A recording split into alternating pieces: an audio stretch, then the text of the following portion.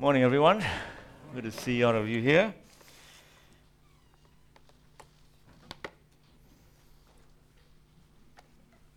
This morning, I want to share with you a topic that's close to my heart, and that is persecution. I've changed my sermon topic. We have covered through what being church means, and then the last couple of weeks, we touched on 7 words on the cross. And next month, we're going to have Mission Month, and starting June, we'll be studying together the book of James. And so I have one Sunday that's empty. It's not part of any series, just a one-off sermon. And I agonized over what to preach on that one Sunday where it's not tied to a series. And sometimes I'm invited to preach elsewhere. I always struggle. What kind of one sermon to preach? I'm more of a series type of thing. But I thought of persecution because I believe, according to the Bible, all Christians, disciples who is genuine, or Aussie slang, or fair income, you will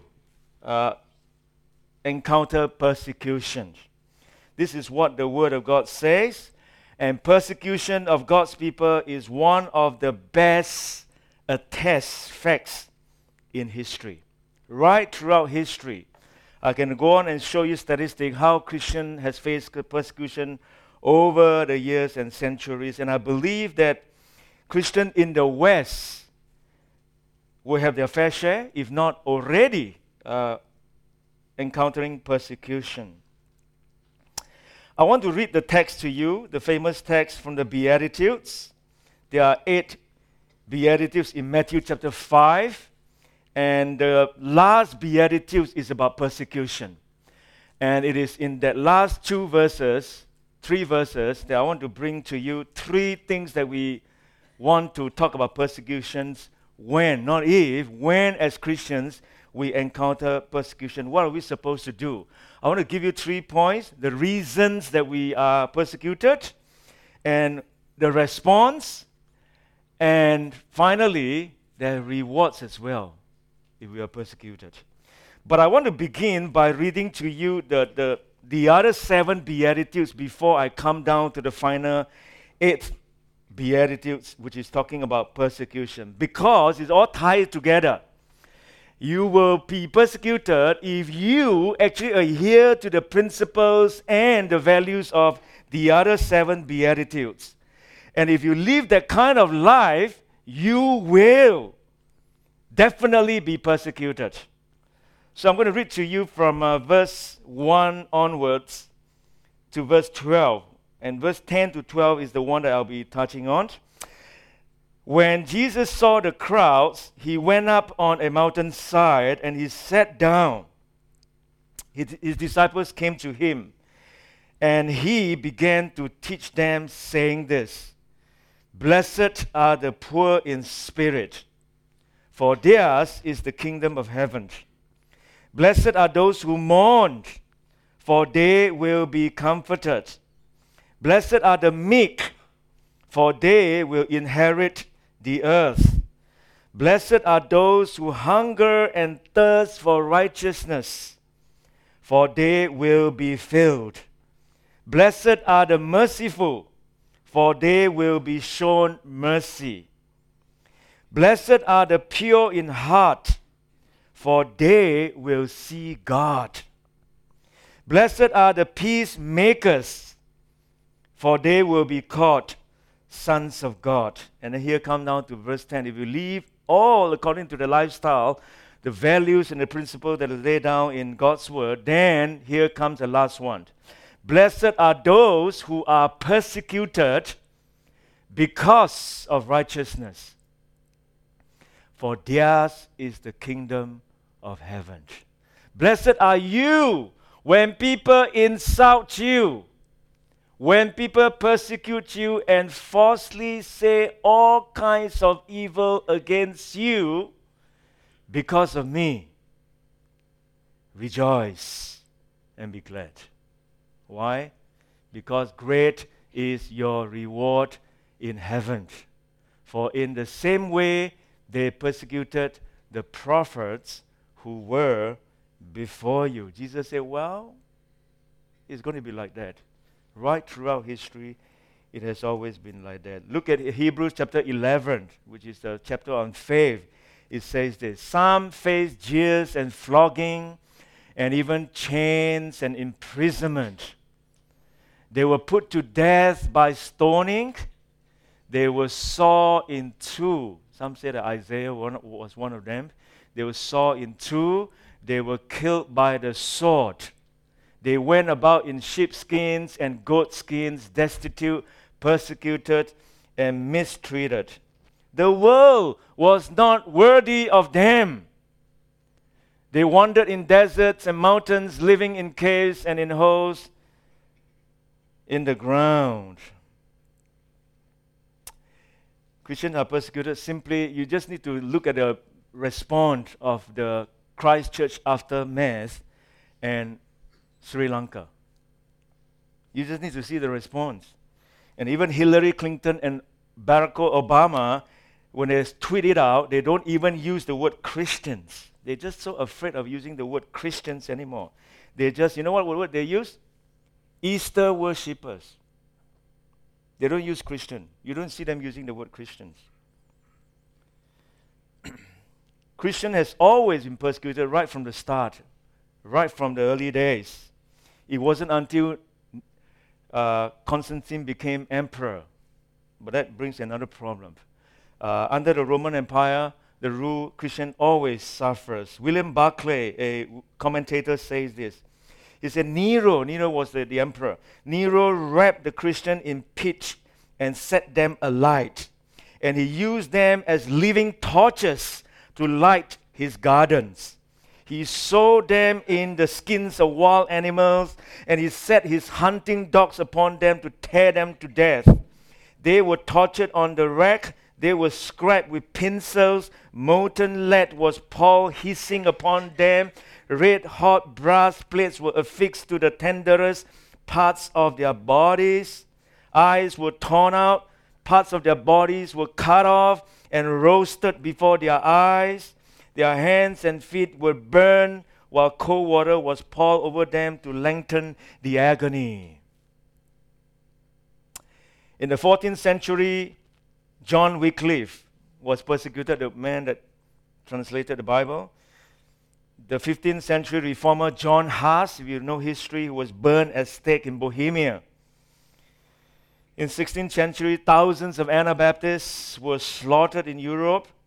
Martin Luther was condemned and outlawed, and William Tyndale, first to translate Bible from Hebrew and Greek into English, was strangled and burned to death in Belgium. And in the same century, Henry VIII's daughter, Mary Tudor, which we known her as Bloody Mary, had hundreds of Christians, including great evangelical leaders like Thomas Cranmer, burned at stake for their loyalty to the gospel.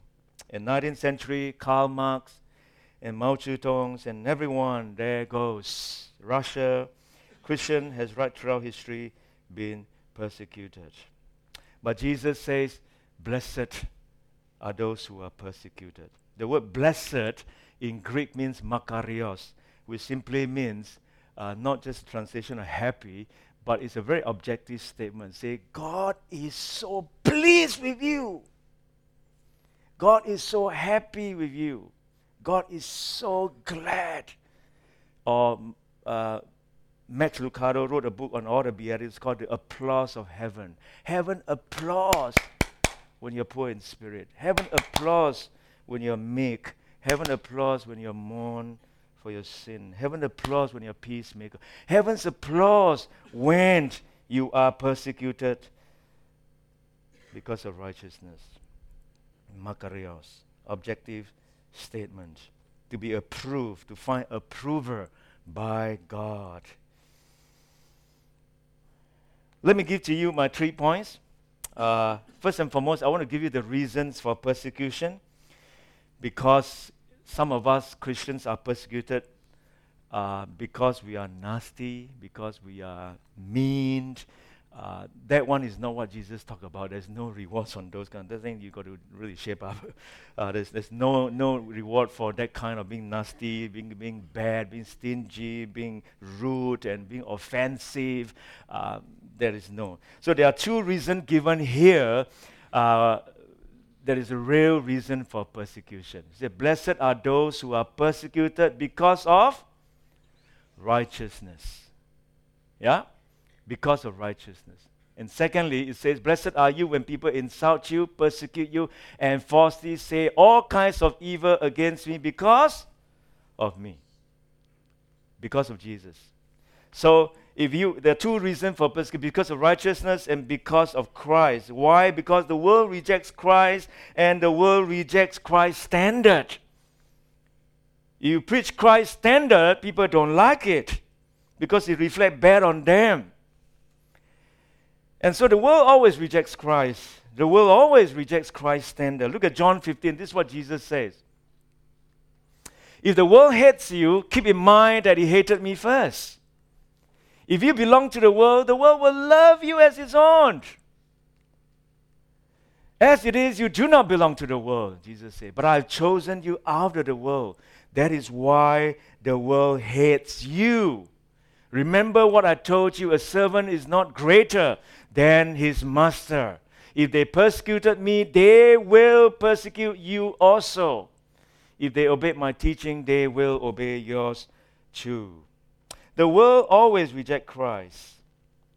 You can say all kinds of words about God or Spirit or whatever, but you mention the word Jesus, you're in trouble. And look at 1 Peter chapter 4. Again, it says, dear friends, do not be surprised at the fiery ordeal that has come on you to test you, as though something strange were happening to you. Say, don't be surprised as a Christian when you face persecution. It's a norm.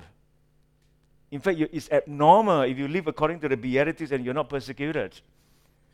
But rejoice in as much as you participate in the sufferings of Christ, so that you may be overjoyed when his glory is revealed. If you are insulted because of the name of Christ, you are blessed. For the Spirit of glory and of God rests on you. If you suffer, it should not be as a murderer or thief or any kind of criminal or even as a meddler. However, if you suffer as a Christian, do not be ashamed, but praise God that you bear that name. So if I get into trouble because I talk too much or because I meddle or because I try to force my faith on other people, that is not persecution.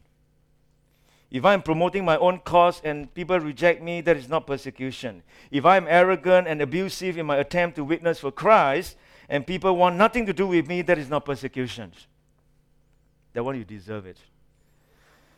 But if I seek to do his will, you seek to honor his name, and as a result you suffer, that is persecution.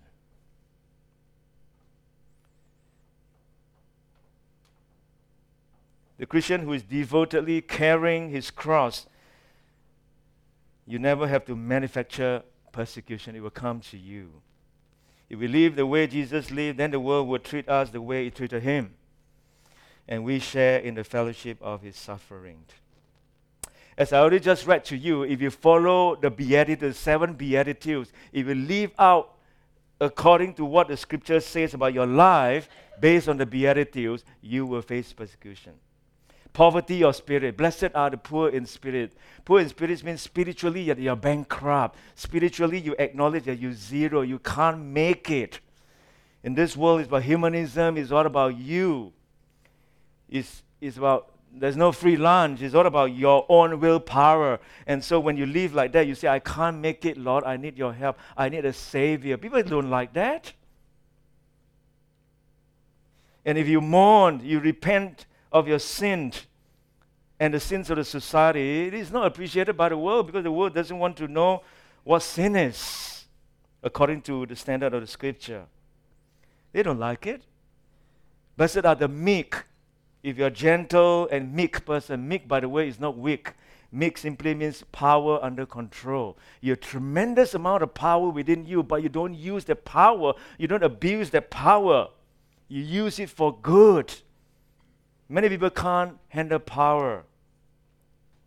I know people in Malaysia and Singapore, they have helpers. They have maids. They have helpers under them. And many employers, they abuse the helper. And I often tell people, before you criticize African dictator and all that, If one person under your complete care, you already abuse your power. Can you imagine millions of people under your care? We are actually quite similar in some sense. We are just not in that position, that's all. And so if you are meek, people don't like it. Conventional wisdom says that meekness is weakness. And so if you hunger, and fourth one is blessed are those who hunger and thirst for righteousness. If you're hungering and thirsting for the spiritual, it is foreign and repugnant to the world that lusts after only what you can touch and taste.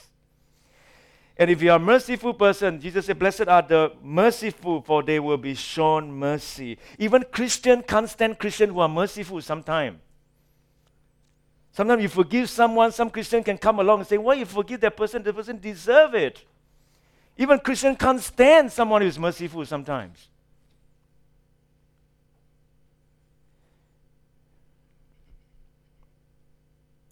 It is certainly out of step with the grudge-bearing callousness of our age. The person is awkward, embarrassing, rebuked to the uncaring. And then Jesus said, blessed are the pure. Pure means single-minded.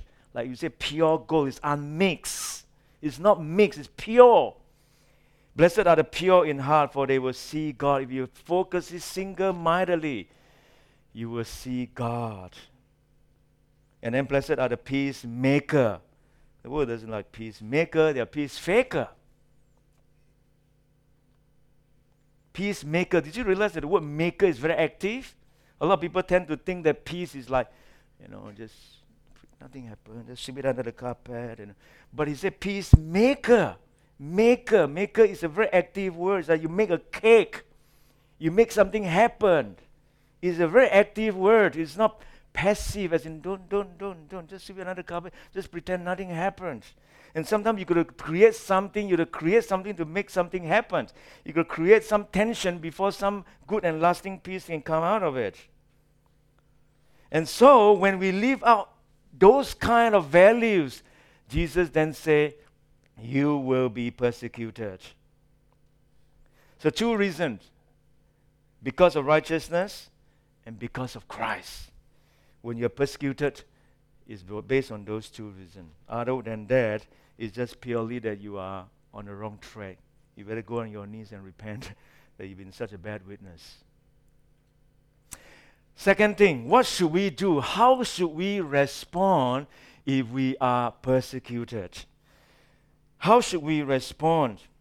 In these 3 verses, there are 3 here, or 2 from here, and 1 from Matthew further down from the same chapter. How should we respond to persecution? Most of us react, and when you react, you become resent, and when you resent, you retaliate. That is the way the world acts when difficulties come. Friedrich Nietzsche, the German philosopher that popularized the phrase God is dead, he said that revenge is the greatest instinct in the human race. And he hated Jesus' Sermon on the Mount. He just hated it. He just like Superman type of power, use your power and just go and get those who hit you. Just go all the way out. And so he can't stand Christians' virtues of the Beatitudes. Turning the other cheeks and forgiveness and mercy. He said, this is just silly, He just hated it with vengeance. But he died of a very miserable man. He died as a madman for the last maybe 20 years of his life. A mad man. In fact, he wrote a poem, brilliant man, but he's a madman. Jesus tells us that there are 3 proper responses when we are persecuted because of Christ and because of righteousness. 3 responses. The first one is, you reign over it. Yours is the kingdom of heaven. You live like a king. You reign like a king. It simply means that the believer reigns in life in the midst of persecution. He acts like a king and not a slave. We like to react. I react too. I realize I make a lot of mistakes in my life, and sanctification is a process. We react. We all know that only animals react. But human being with the capacity of mind and intelligence, we should not react, we should respond.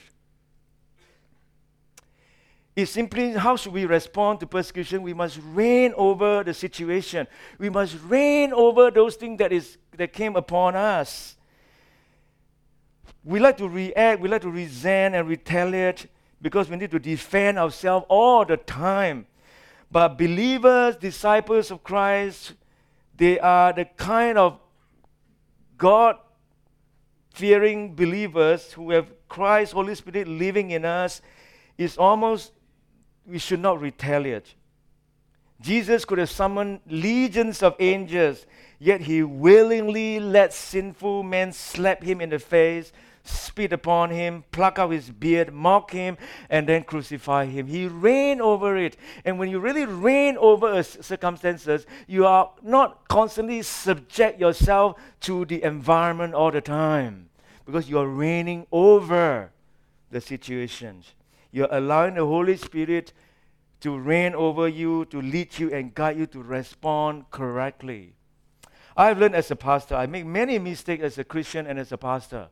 I remember as a youth pastor in my old church, there was this Cantonese, it's a mix, they have a Cantonese service, and then they have English service, and then the Cantonese parents, the children come to the English service, the youth group, and so I kind of bridge in between, always have to have meeting with the Cantonese parents, speaking parents, and then they have formed another working committee and all that kind of thing. So once I was in a meeting with a Cantonese pastor and myself and some representative from the Cantonese congregation parents and English congregation parents, and we have a meeting, and sometimes meeting can get a bit heated, even in church meeting, even though you believe in Jesus. Some people get so worked up, and this particular lady from the Cantonese congregation, she was so upset with how things were run, and she just threw her pen on the table. She said, "Pop, this is not good enough." She said, "Pop!" And the pen flew straight into the Cantonese church pastor's face. Pop! Straight into his face. Pop! And I was just sitting beside him. I said, it could have been me, man. Maybe I was a bit younger. I kind of my reflexes a bit faster. And I was shocked, and I was just silent. I just think, what is he going to say? And he handled with great dignity. He never reacted. And that was my first lesson as a young youth pastor. He just reigned over the situation, never react, well controlled, and reign over the situations. There was a story about this country. A great army invaded the country and created a path of destruction wherever they went. And the greatest wrath was reserved for a holy people they found, particularly the monks. And this author writes this: when the invaders arrived in one of the villages, the leader of the village reported to the commander, "All the monks, hearing of your approach, fled to the mountains." The commander smiled, a broad cold smile, for he was proud of having a reputation for being a very fearsome person. But then the leader added, "Oh, there is but one monk refused to leave." The commander became enraged. He marched to the monastery. He kicked in the gate. There in the courtyard stood the one remaining monastic monk. The commander charged at the figure. "Do you know who I am?" The commander demanded, I am he who can run you through with a sword without battling an eyelash. That's what I can do to you." And the monastic monk fixed the commander with a serene and patient look and said, "And do you know who I am? I am the one who can let you run me through with a sword without batting an eyelash."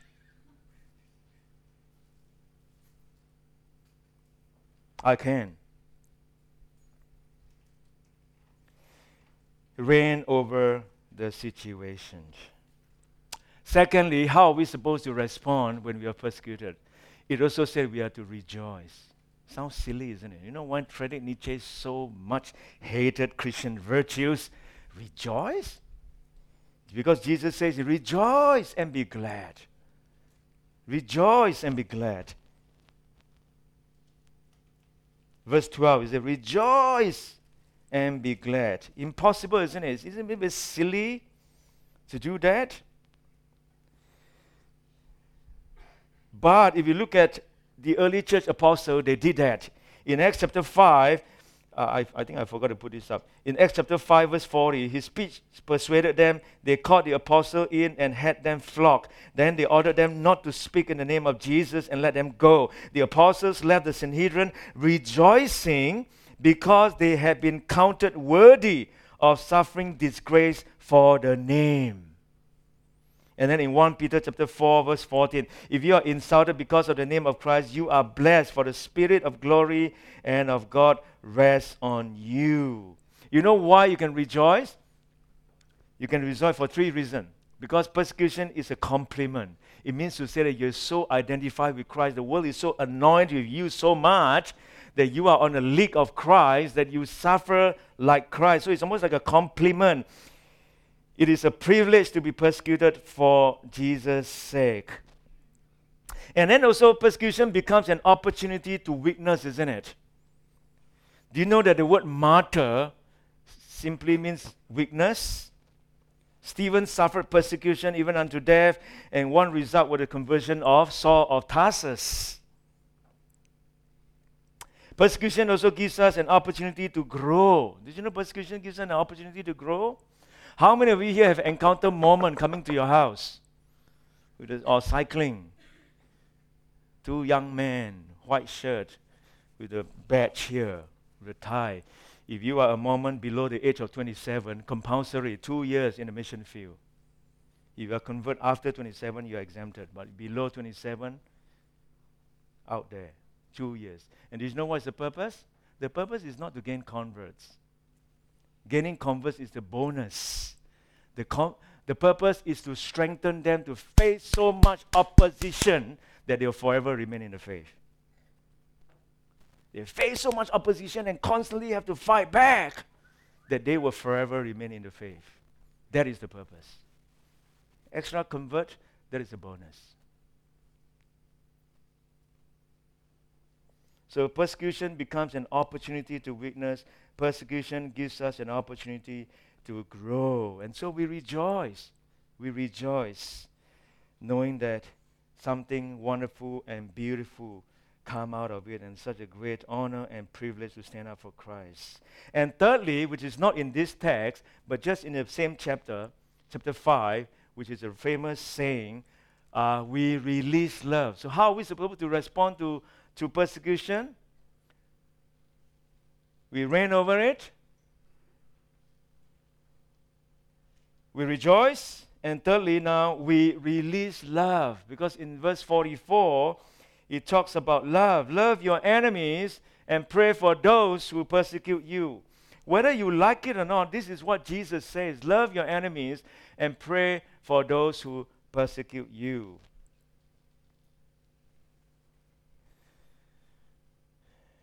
We are to release love. We are to bring all these things to Jesus.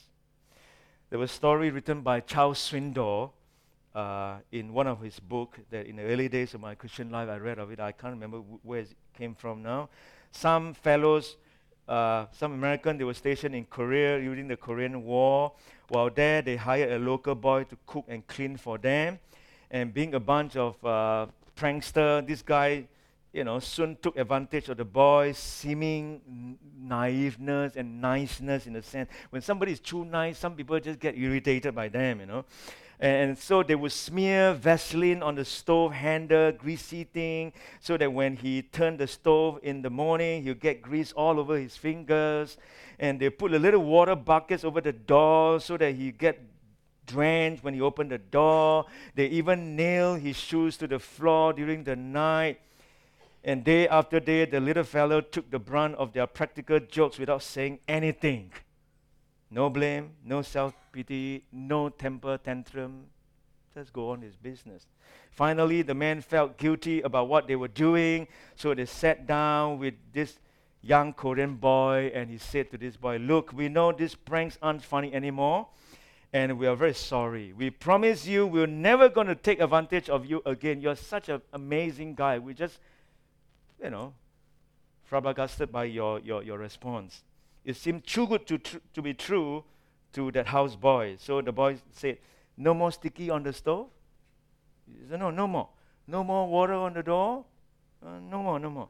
No more nail shoes to the floor.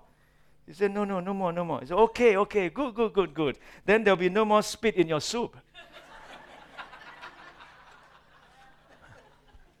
All right, no more spit in your soup. So he may be outwardly responding in this way, but inwardly he was actually taking revenge. So when you go to a Chinese restaurant and eat, never complain, all right? Never complain while you're eating. You can complain after the food.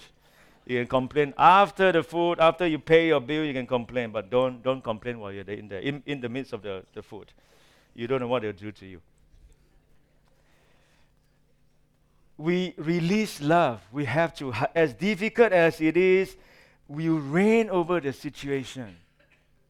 You see persecution from the right perspective. You're persecuted because of righteousness, because of Christ. You reign over it. You rejoice because you count it as a privilege, and as well as you release love. Martin Lloyd-Jones says, love is not just a sentiment. Love is a great controlling passion, and it always expresses itself in terms of obedience. Love is not a feeling. It comes and goes. It can be a navigate. It can be an indicator, but it cannot be a navigator. Thirdly, what are the rewards of persecution? What are the rewards? There are rewards. There are actually 3 rewards that I mentioned here. So the reason being persecuted is because of righteousness, because of Christ. And the way we respond is we reign over it, we rejoice over it, and we release love. Why? Because there are rewards of persecution. 3 rewards that are mentioned here. First and foremost, you are an overcomer. The rewards is you are an overcomer. You reign over it. Yours is the kingdom of heaven. Jesus was not talking about entering the kingdom because that is covered in the first beatitude. You need to be poor in the spirit. You have to spiritually bankrupt and destitute, poor. You can't make it on your own. And you acknowledge that Jesus saves you. He was talking about enjoying the kingdom. When you are able to exercise self-control in the midst of persecution, and you are able to pray for your persecutors and do good to them, then you have entered into the secrets of what it means to live as a human being on earth. Because you're not reacting all the time to our environment. You are reigning, you are responding. You are in total control over your emotions and over your situation. You become an overcomer. Secondly, you are in good company. Your reward is you are in a good company. It says here, rejoice and be glad, because great is your reward in heaven. For in the same way they persecuted the prophets who were before you. You are in good company. Just like the prophets that were persecuted, Jeremiah, Isaiah, Ezekiel, Daniel, you are on the same league. That's your reward when you are persecuted for righteousness' sake, for Jesus' sake. And thirdly, there is also a future reward. You have a crown waiting for you. There is a future reward waiting for you. Rejoice and be glad. Why? Because great is your reward on earth,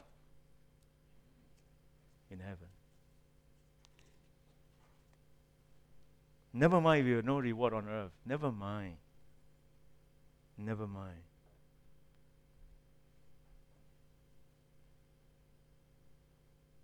Great is your reward in heaven. What sort of rewards? We don't know. But there is a crown waiting for those who persecuted because of Christ's sake, because of righteousness' sake.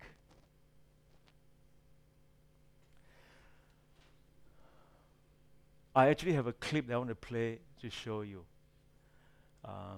It was shared in the ladies' devotion.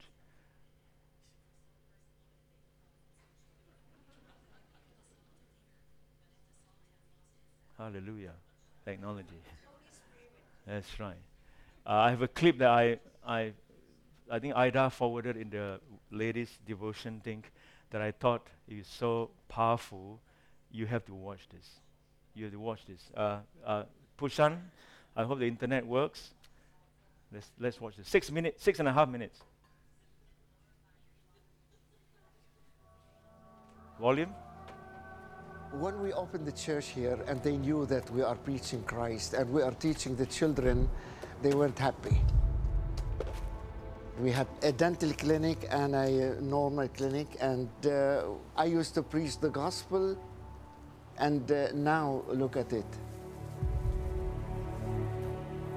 How does it affect you to see it all just sitting here like this now? Don't ask too many questions, I'll cry. I'll cry. Yeah. For decades, Sami Daga has invested his life in churches in Lebanon, Syria, and Iraq. But in the Islamic stronghold of Sidon, the Christian medical clinic would face a devastating blow. One morning I received a telephone call. The nurse has been shot.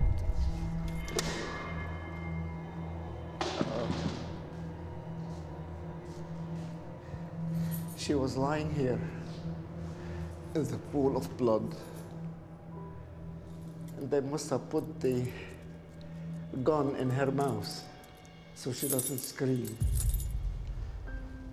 I was devastated, thinking here is another person dying for the sake of Christ. Yeah. Because of this senseless attack, the Sidon church was forced to move to a new location. For Sami, the pain of loss was deep, but this wasn't the first time he had looked death in the face. Every Christian who is preaching Christ and want people to be saved, he can be attacked anytime. So that day, it could be the last time you see your family. Anything could happen.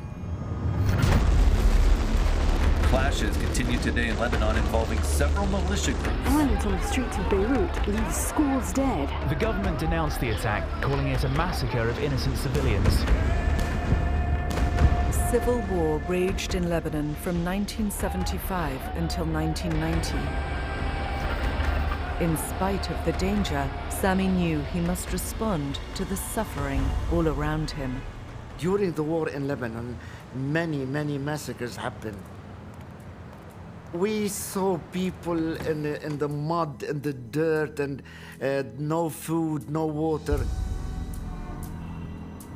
I went to help the people in need.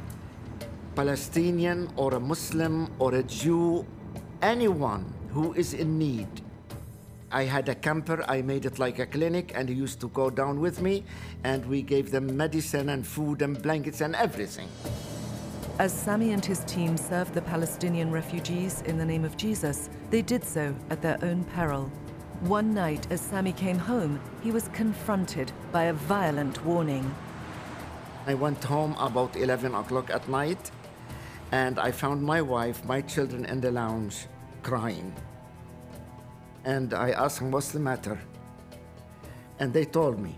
The doorbell rang at 10 o'clock in the evening, and my son, he was 13, he opened the door, and a man put a gun in his chest, and he said, tell your dad, if he goes to help them, you will be dead. It was a really terrible night. I couldn't sleep all night. And I was praying, Lord, what do you want me to do? And I was expecting from God to reveal himself to me and to show me another plan. And the only verse kept coming to my mind, if your enemy is hungry, give him bread to eat. If he is thirsty, give him water to drink. So in the morning, I went down and helped the people in need because Jesus loves them. But deep in my heart, I knew that the gunman is going to come. 10 o'clock at night, the doorbell rang. I opened the door myself. And the man said, didn't your son tell you what happened last night? I said he did. By this time, my wife came between me and him. I pushed my wife and said, "Shoot, you coward." The Holy Spirit must have rebuked this man. He put his head down and walked away.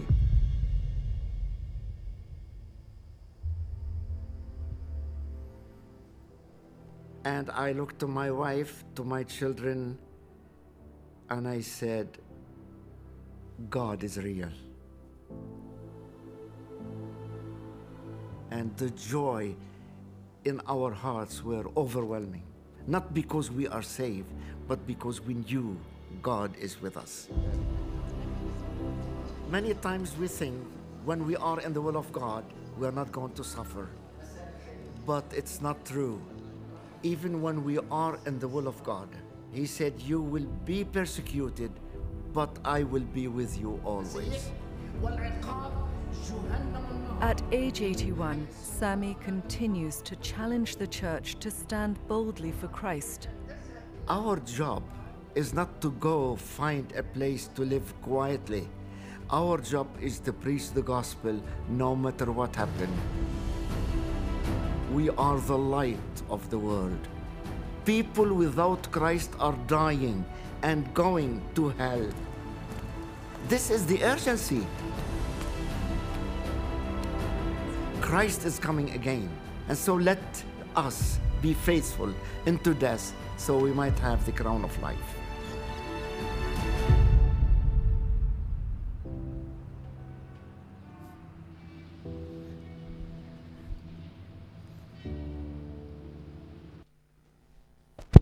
Thank you. Isn't it great? Powerful story. Let me just close now by just reiterating what I've been saying. The reason for persecution is because of Christ and because of Christ's standard. And the way we respond is to reign over it, to rejoice, and to release love. And we have rewards. We're in good company. We have a crown waiting for us. And you live as an overcomer. Let me close with this. Many years ago, in 1995, I was in Pakistan. I was teaching English in the school to Afghan refugees. It was the rise of Taliban. Many refugees came from Afghanistan to Islamabad, the capital of Pakistan, and we have English school for them. And we often come end of the year, Christmas time, we have a school performance. And there was an elderly man in his 80s, was teaching there. And during the performance, he sang a song. And the song is an old hymn. And that was the time that I learned that song. He sang the song, the old hymn said, Jesus is all the world to me. You know the hymns? Yeah, some of the other ones, you know the hymn, Jesus is all the world to me. My life, my joy, my all. He is my strength from day to day. Without Him, I would fall. When I am sad, to Him I go. No other one can cheer me so. When I am sad, He makes me glad. He is my friend. Jesus is all the world to me, my friend in trials sore. I go to Him for blessings, and He gives me over and over. He sends the sunshine, He also sends the rain. He sends the harvest golden grain. Sunshine and rain, harvest of grain. He is my friend. Jesus is all the world to me, and true to Him I'll be. Oh, how could I this friend deny when He's so true to me? Following Him, I know I'm right. He watches over me day and night. Following Him by day and night, He's my friend. And finally, Jesus is all the world to me. I want no better friend. I trust Him now. I trust Him when life's fleeting days shall end. Beautiful life with such a friend. Beautiful life that has no end. Eternal life, eternal joy. He's my friend.